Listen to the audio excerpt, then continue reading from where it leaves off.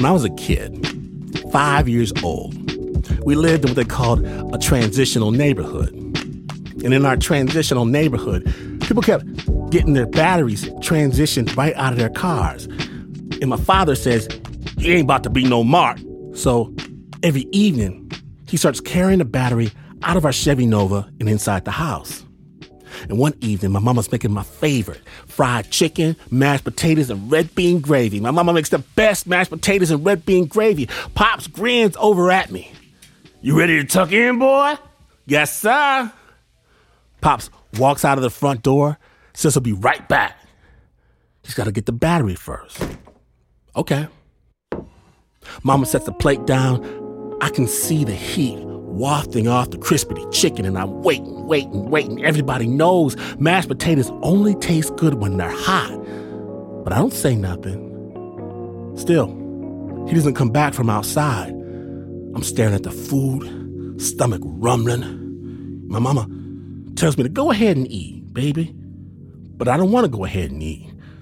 Through the window, I see our car hood popped open. My mother opens our front door. "Bill? Bill!" She sits back down, gets up, sits down again, then slightly higher pitch. "Bill! Bill!" We wait. Wait a half an hour. 2 hours later, she calls my uncles, the neighbors, the church folk. People start filling the house and telling me it's going to be all right. My auntie wraps our untouched dinner plates in saran wrap. We'll save this for later, baby. In the morning, the hood of our car is still popped open. My mother sits next to my auntie, red-faced from the crying. My uncles have taken to knocking on doors. Church ladies moan in the living room, gathered in a prayer circle. Pops doesn't show up that afternoon. Doesn't show up later that evening. Finally, wailing, my mother picks up the phone to actually call the police. My father walks into the house. "Bill!" He looks angry and dirty, even as we hug him, me crying, my mama praising Jesus. "Lord, Lord, Lord!" A scowl stays etched on his face. "Where you been?" When my uncles ask, "What happened?" "What happened? 5-0 locked me up, said I stole my own damn battery out my own damn car. That's what happened." A heavy quiet freezes everyone in place as my uncles take several moments to digest the words. The silence stretches, twists, expands, and finally, looking first to each other, then back at my father, my uncles howl. Side-splitting guffaws, tears streaming down eyes, slapping each other on the back, laughing, then growing still, only to erupt laughing again at full strength. "Dummy!" says Uncle Elders. "How you gonna get arrested for stealing your own battery? Get out!" They can't stop laughing. "Get out!" My uncles shuffle away, cackling, leaning on each other for support. House empty. Me still clinging to my father's leg. My mother retrieves the plates of dinner, first places them in the oven, then sets the reheated food on the table. Then as a family, we sit down to eat. My favorite, fried chicken, mashed potatoes, and red bean gravy.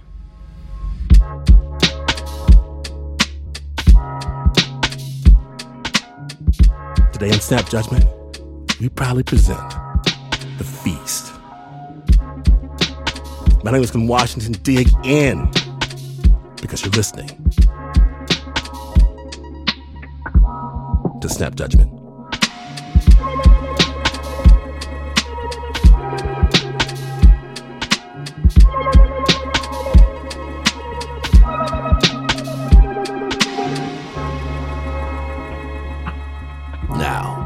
We begin behind the walls of a level 2 prison in Western Michigan, and sensitive listeners should note, this story does reference police violence and contains strong language.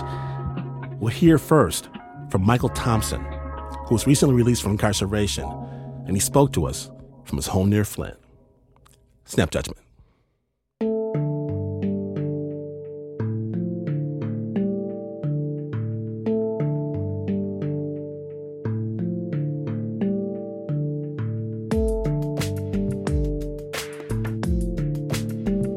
Within the prison system, as soon as something hit the TV, they run out their rooms. They run out their room and get to talking to each other. Michael Thompson was alone in his cell at Muskegon Correctional Facility when he heard men shouting. They was talking in anger, said them motherfuckers been killing us for years. I knew what they was talking about because I seen it myself. Just like everybody else. Witnessed a murder on TV.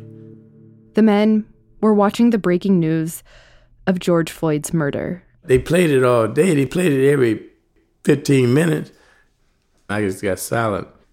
I mean, what is it for a person to say after you're witnessing something like that? Michael needed company and went to find his closest friend at Muskegon, Robert Cannon Jr. Hello. This is a prepaid debit call from Robert. This call is from a correction facility and is subject to monitoring and recording. Me and Michael, we used to always sit together in the day room. We'd sit together and we called it our round table. We'd sit together and brainstorm. Robert and Michael ran workshops together in the day room for the other men. Robert's a writer. Everyone calls him Silk because he's good with words. He's written books and books of poetry, screenplays. At the round table, Silk taught creative writing. Michael also led a breathing class, and the two ran a workshop about forgiveness. We sit together and brainstorm about ideas, about the future. But the day Silk saw George Floyd's murder on TV, he avoided the round table. He needed to be alone in his feelings. Anger at the system, anger about being helpless, or not being able to voice what I was feeling. Rage at feeling that we was getting the black men in this country was getting a bad deal, so to speak. The poem that I tried to write, I think it was too militant. You know what I'm saying? Because I was expressing all my anger and stuff. And so I tore it up a couple of times. I wrote it twice and I tore it up twice because I didn't like the way it was flowing. I felt that I was just too close to it. And the reason why I couldn't generate my thoughts the way they normally come so easily. Emotionally, I was too close to the situation. On the day of George Floyd's funeral, the two men watched together at their round table. What happened to Floyd happens every day in this country, in education, in health services, and in every area of American life. It's time for us to stand up in George's name and say, get your knee off our necks. I said, man, now people are finally saying enough is enough and standing up in their tide, So I say, well, this may be the spark that light the catalyst, make people become more aware of what's really going on. I say, man, we need to do something. I want to do a celebration. Because I felt that's my duty to do that. A celebration of life inside the prison to grieve George Floyd's death together, but not actually together. You got to be careful of doing a celebration inside the prison because what they can do, they can say that you are trying to form some kind of organization. And that's really, you can't congregate. It's forbidden for men at Muskegon to congregate in groups of more than 5. But Silk and Michael had a workaround. The idea, a feast that men would take back to their cells and eat on their own. We can all come together with food. We're not getting grade A food, you know what I'm saying? The prison chow hall is known to be pretty rough. So for this celebration, they decided to cook up their own feast with their own food. And so when you come together and you buying food, they want to be a part of something that's bigger than themselves. I kind of figured that no other prisoner within the United States is going to celebrate George Floyd like the way I wanted to do it. Michael and Silk put their own money in, and Michael got a friend on the outside to donate enough to cover chips and soda. They invited about 60 people to the feast they'd be eating individually, in their own cells. Everybody wanted to be on the list. He picked some guys, I picked some guys, and I put the list together. That's what we did. Silk took on the role of logistics guy. His first task, enlist kitchen help. I'm real funny about who I let cook my food or even, you know what I'm saying, I'm a stickler for cleanliness and stuff like that. The microwave kitchen at Muskegon is a 12 by 8 foot room with 3 microwaves and a sink. When Silk was in there, he had this thing where he watched people closely. How they cleaning their hands and dishes and stuff like that. Earlier that year, he noticed this one guy making nachos, carefully layering cheese and meat in between stacks of chips. When you take pride and put love into your cooking, it tastes a whole lot different than you just putting something together and throwing it in the microwave. So that's when I picked P.E. Silk realized this guy, P.E., was kind of a microwave wizard. He tapped P.E. to be the lead chef for the feast. P.E. learned to cook from his grandma. My grandmother's the macaroni and cheese. I ain't never tasted nothing like it in my life. So I was a little fat kid, so, you know me, I want to hang around the kitchen while they cooking.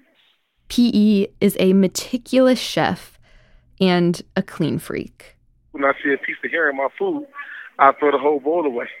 It's just certain things, just you don't supposed to do around food. You're supposed to be clean, you know, and take your time. If you don't take your time, then how can you enjoy it?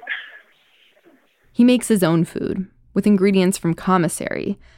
Basically, an overpriced convenience store where people living in prison can buy pouched meat soaking in preservatives, an 88-cent bar of soap, deodorant for $3.75, shelf-stable crackers. You got tub cheese with the spread cheese. You got jalapeno and you got mild. That come in the tub. Then you got cheddar cheese and we got mozzarella cheese. That's like the sprinkle stuff. Then you got a provolone cheese, which is like the bar you cut.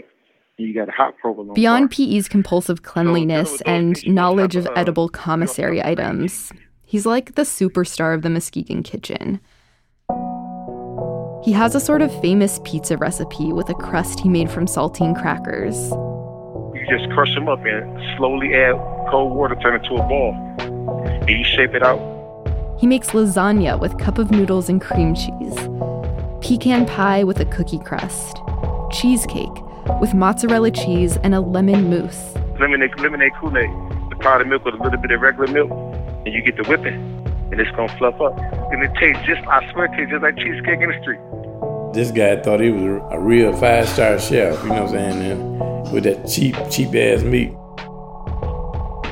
You got pepperonis, you got salami meat sticks, turkey, something. A lot of guys who've been around me for years know that I can cook. So when they hear that I'm cooking something, they're like, oh, hell yeah.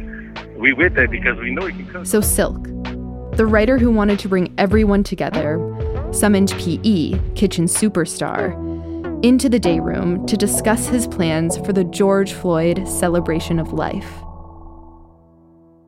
I showed him what I had, and then I asked him, I said, well, listen, this is what I got. $300. What do you think? Do you think this is enough for 58 guys? When he told me the number, I asked him, was it serious? Because it was a whole bunch of people. And that list wasn't even complete. First, I was in shock, truthfully. And after I got over the shock, I was like, what's the menu? It all depends on what the menu is. The menu. So we limited by some of the stuff we can do. Silk knew the options. DIY meals in prison typically take shape as a wrap, a bowl, or nachos. So I said, listen, man, I don't want to do wraps this time. I don't want to do bowls because everybody's always doing bowls. I want it to be something a little bit special that nobody normally does. Let's get him a bagel. A bagel sandwich loaded. Once Michael and Silk decided on bagel sandwiches, P.E., the wizard of prison food, got to work, plotting a celebratory feast on a bagel. It's prison food, so how can you make it taste like this? So you go through, you've tried a few times with different things, seeing how it tastes. So this is what I do. I experiment to see if I like it. And if I like it, I figure like, hey, everybody else will like it as well. P.E. put his headphones on and got a notebook out and listed every type of meat, sauce, and cheese available from the commissary. And I start making combinations about what I think that goes together. Like maybe salami meat doesn't go good with ranch dressing or something like that. But onions and peppers... To me, that brings out a lot of flavor and a lot of type of meats like salami and... P.E. chose his favorite combinations on paper and then went to the microwave kitchen to start testing them out. Cheese with meat sticks, mackerel and garlic pickles, rice cooked with jelly. I did a lot of experimenting with bagels and stuff before I decided on which ones I was going to use. He got his hands on every kind of bagel in the store. We got a bagel called Everything, and we got a plain bagel, but those, to me, those don't got the type of flavors I was looking for. He went with cinnamon raisin. Why cinnamon raisin? It all got just like this, let me try to describe it to you. It like a cereal taste to it. The final dish P came up with was a groundbreaking fried rice bagel sandwich, layered with meat, cheesy noodles, fried rice, chili, sweet onions and bell peppers, all layered on 2 halves of a cinnamon raisin bagel, topped with a pickle. Dill pickle. You get that plain old vinegary taste. So you add that to something sweet, and a little bit of spice, and a little bit of bread, and some cheese, and some meat. That's all your flavors marinated together. You know what you get already. An explosion. An explosion. P.E. wrote the recipe down in his notebook, and then he started to worry. Everybody don't have the same taste buds. So when I come up with these different recipes and stuff like that, I do worry and have concerns that people might not like it. So the next day, he went around to every participant. With a pad of paper, rather than pen, and I go around and ask those guys anything that you don't like. Do you eat onions, bell peppers, fish? For those who don't eat red meat, we use turkey meat sticks for it.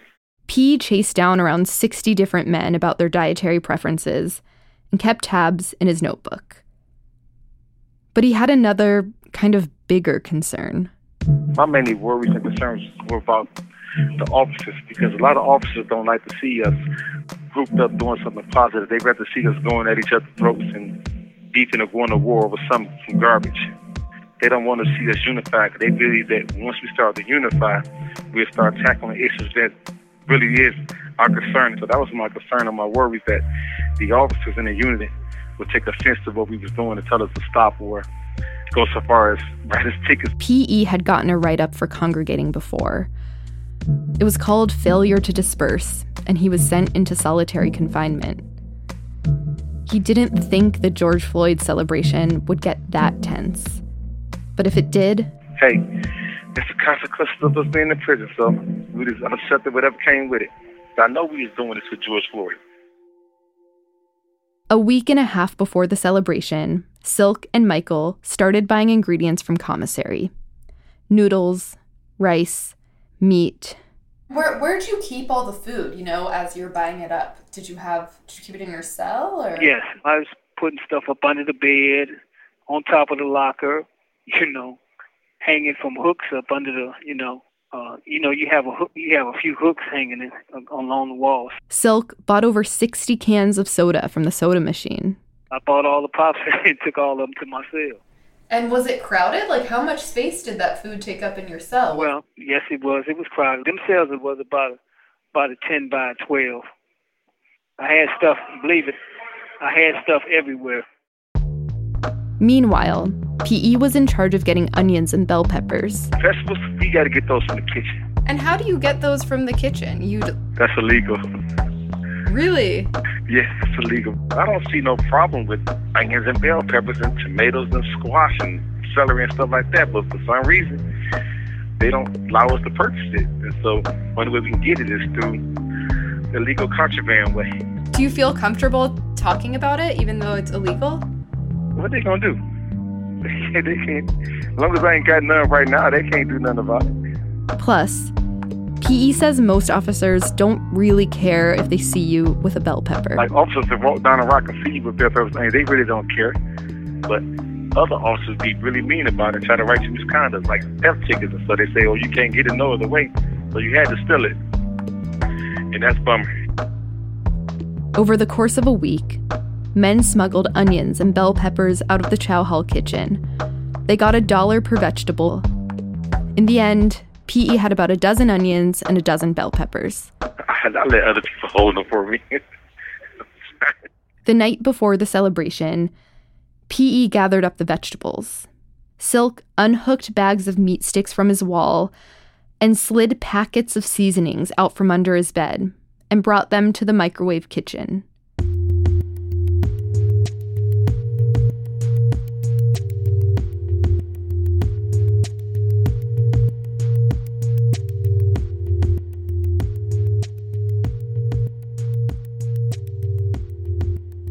The men head to the microwave kitchen with vegetables and meat for a groundbreaking bagel sandwich. But will they have enough time to chop and marinate it all? Stay tuned.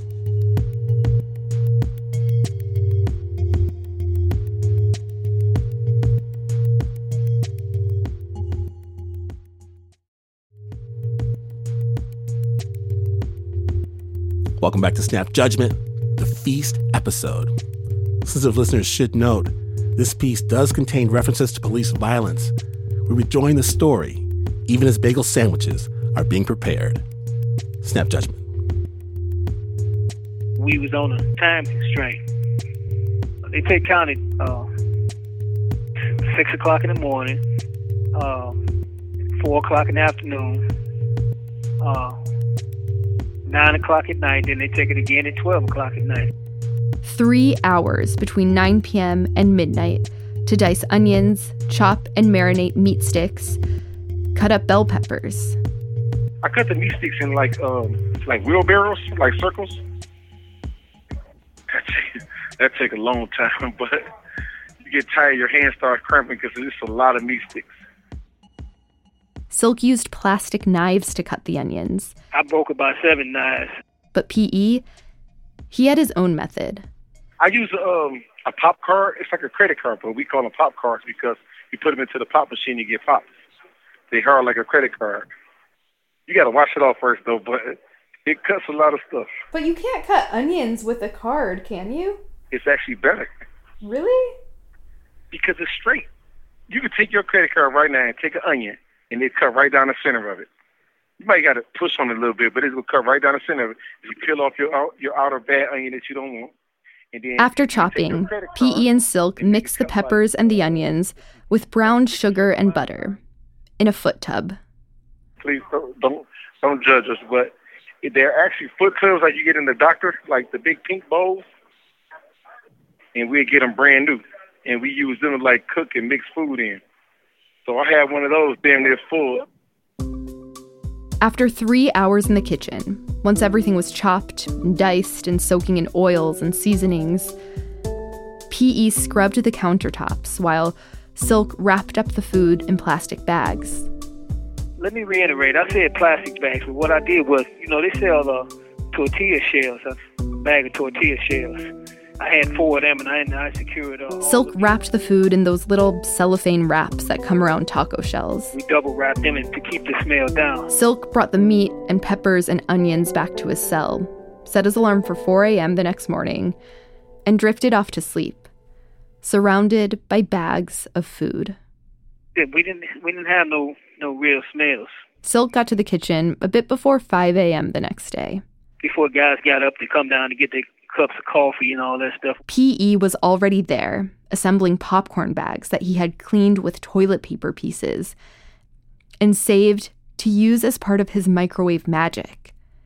He filled each bag with rice and butter and seasonings and put them in the microwave. The next thing you know, they start browning and frying inside the popcorn bag. He blasted the rice until it was brown and crispy. And then he added water to the bag, a few teaspoons at a time. The steam from the water will start blow the rice up and start making the rice real soft. P.E. then seasoned cans of chili in foot tubs with the juice of jalapeno peppers, barbecue sauce, and a few packets of mustard. He steamed the noodles with seasonings and cheese. Finally, around 9 a.m., P.E. and Silk started to assemble the 60-something bagel sandwiches.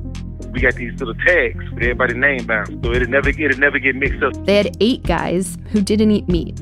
So we made tuna for them. We had one guy, we used bread.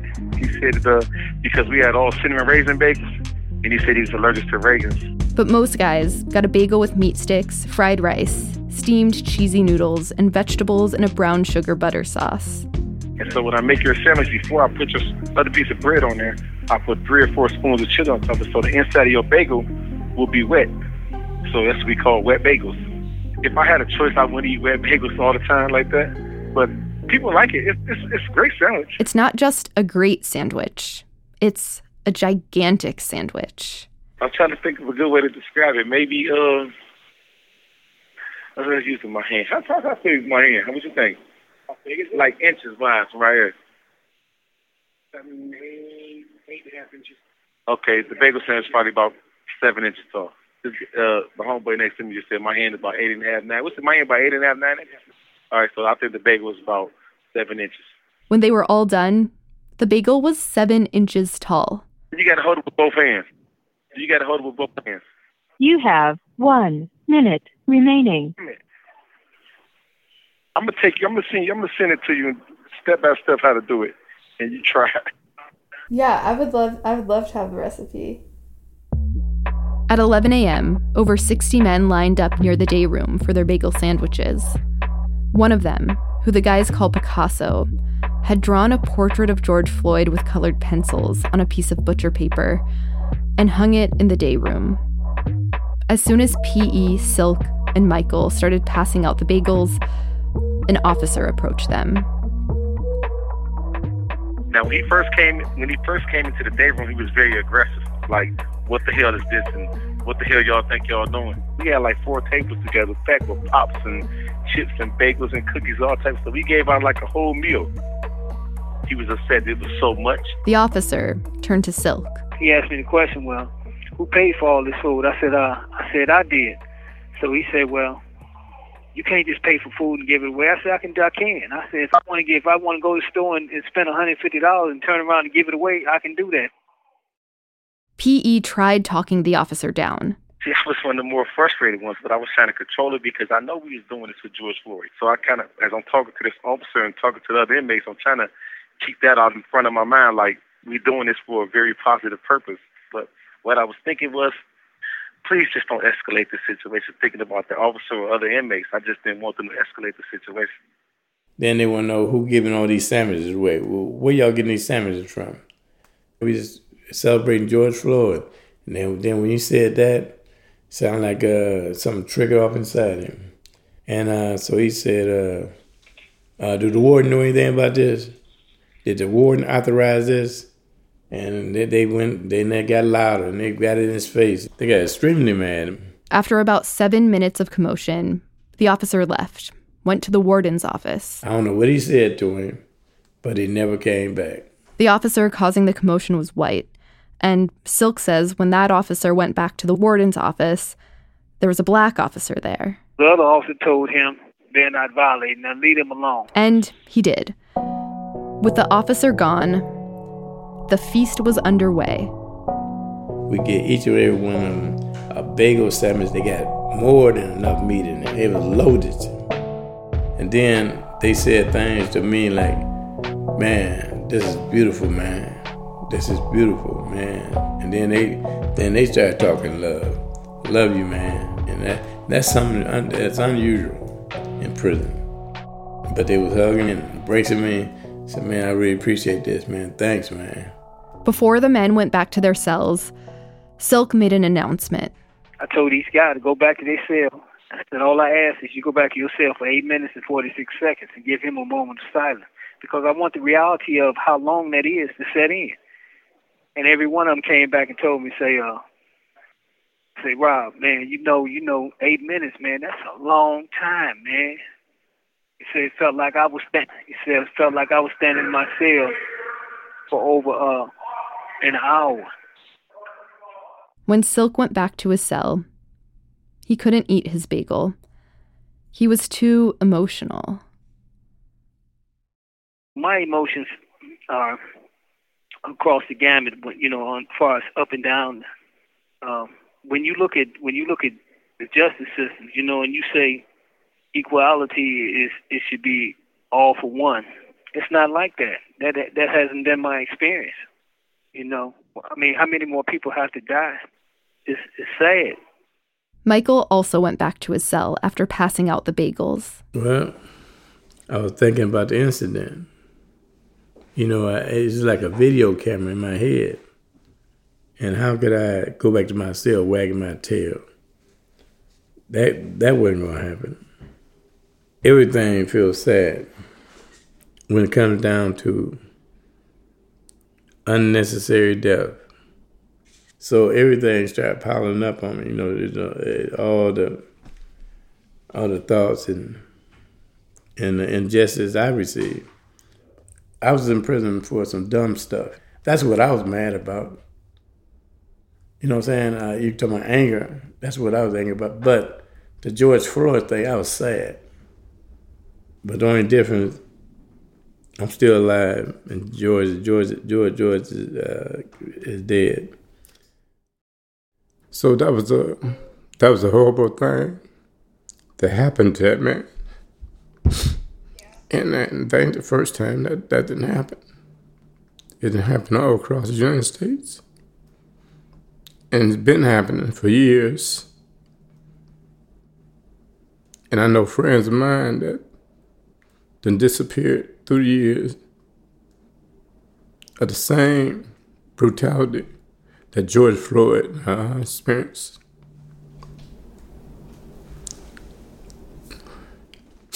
So that's the reason why I want to do something, because it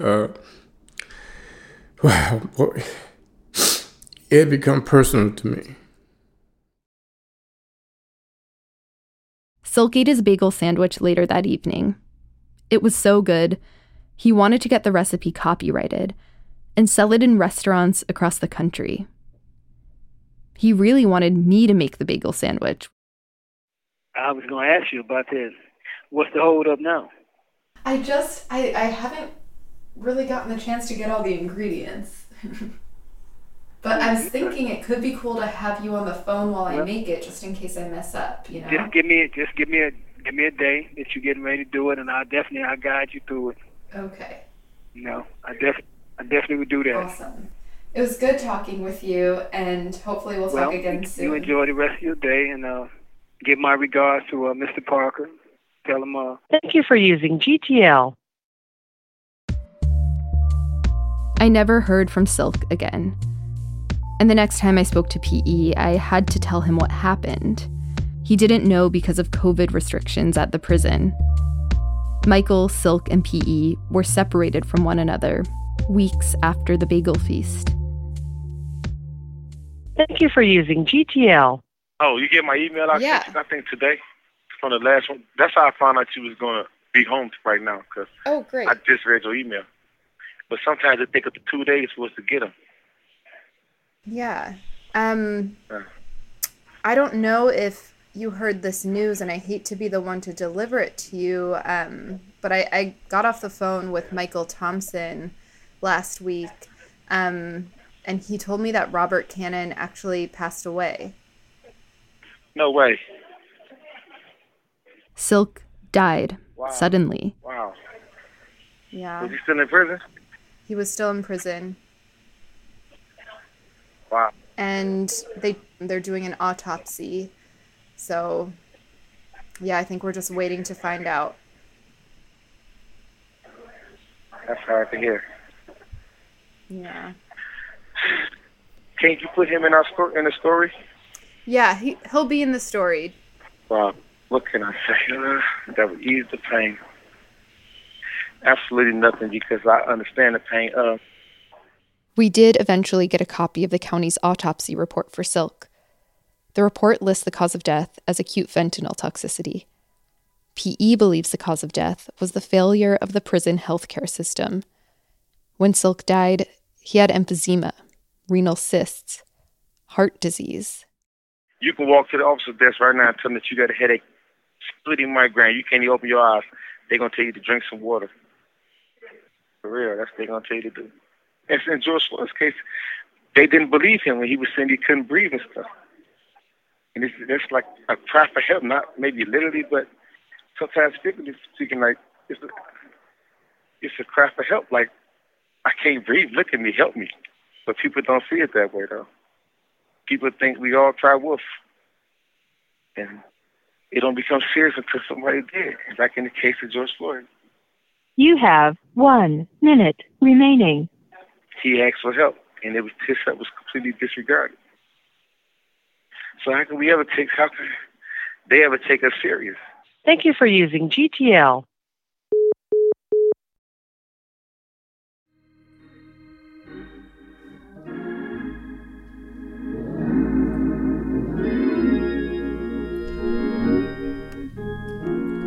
I'm free.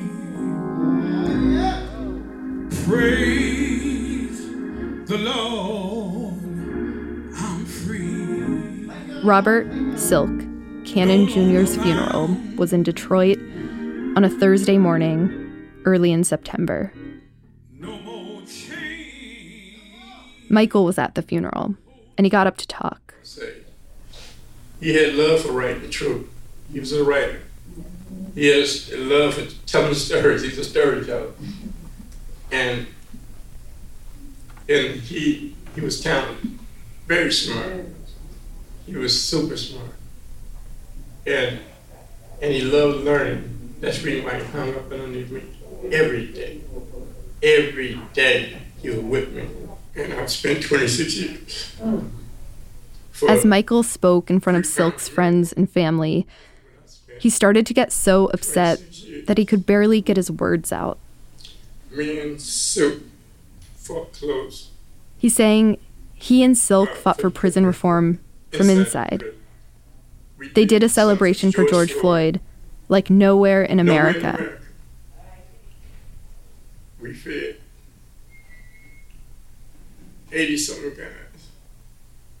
Some of them never had a pop. George Floyd's death was because the police had the law enforcement had a foot on his neck. But Silk's death was because of the lack of treatment he was getting from healthcare. And they both died. They both died. Injustice. Thank you, Michael, for those words of wisdom.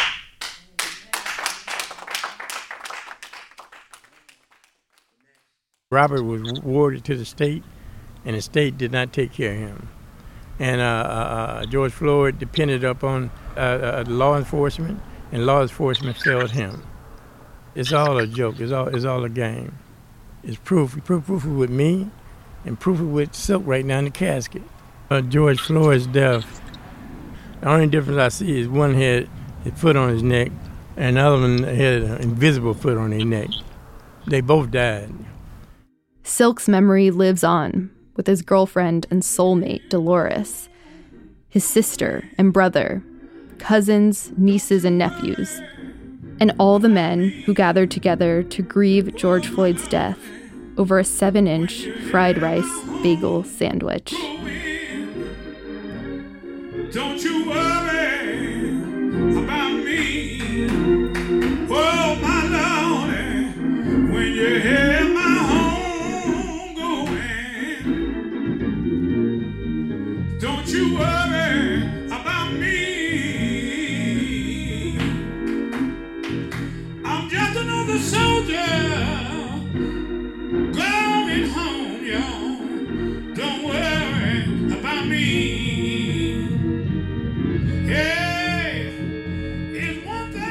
This story is a tribute to Silk, Robert Cannon Jr. Robert was 62 years old when he died. May he rest in power. A study by Vanderbilt professor Evelyn Patterson shows that time served in U.S. prisons has a direct correlation to years of lost life. For each year lived behind bars, a person can expect to lose 2 years off their life expectancy. After spending 25 years in prison on charges of possession of 3 pounds of marijuana, Michael Thompson was released in January. Since then, he's spoken about prison reform on The Montel Williams Show and with Snoop Dogg. Marijuana has been legal in Michigan since 2018. P.E. is serving the 24th year of his life sentence for a crime he committed 2 weeks after his 18th birthday. He loves getting email via his JPay account, specifically pictures of nature. Special thanks to William Welch and Dee Dee Kirkwood, who helped make the bagel sandwich a reality for the men in Muskegon. Additional shout-outs to Catherine Nouhan, Stephen Carmody, and Delores Ingram. And to Tana Ganeva, a criminal justice reporter who has written extensively about Michael Thompson's incarceration and petitions for clemency. You can read more about the men's celebration of life for George Floyd in her article in The Counter. We'll have a link at snapjudgment.org. The original score for this story was by Renzo Gorrio. It was produced by Shaina Shealy.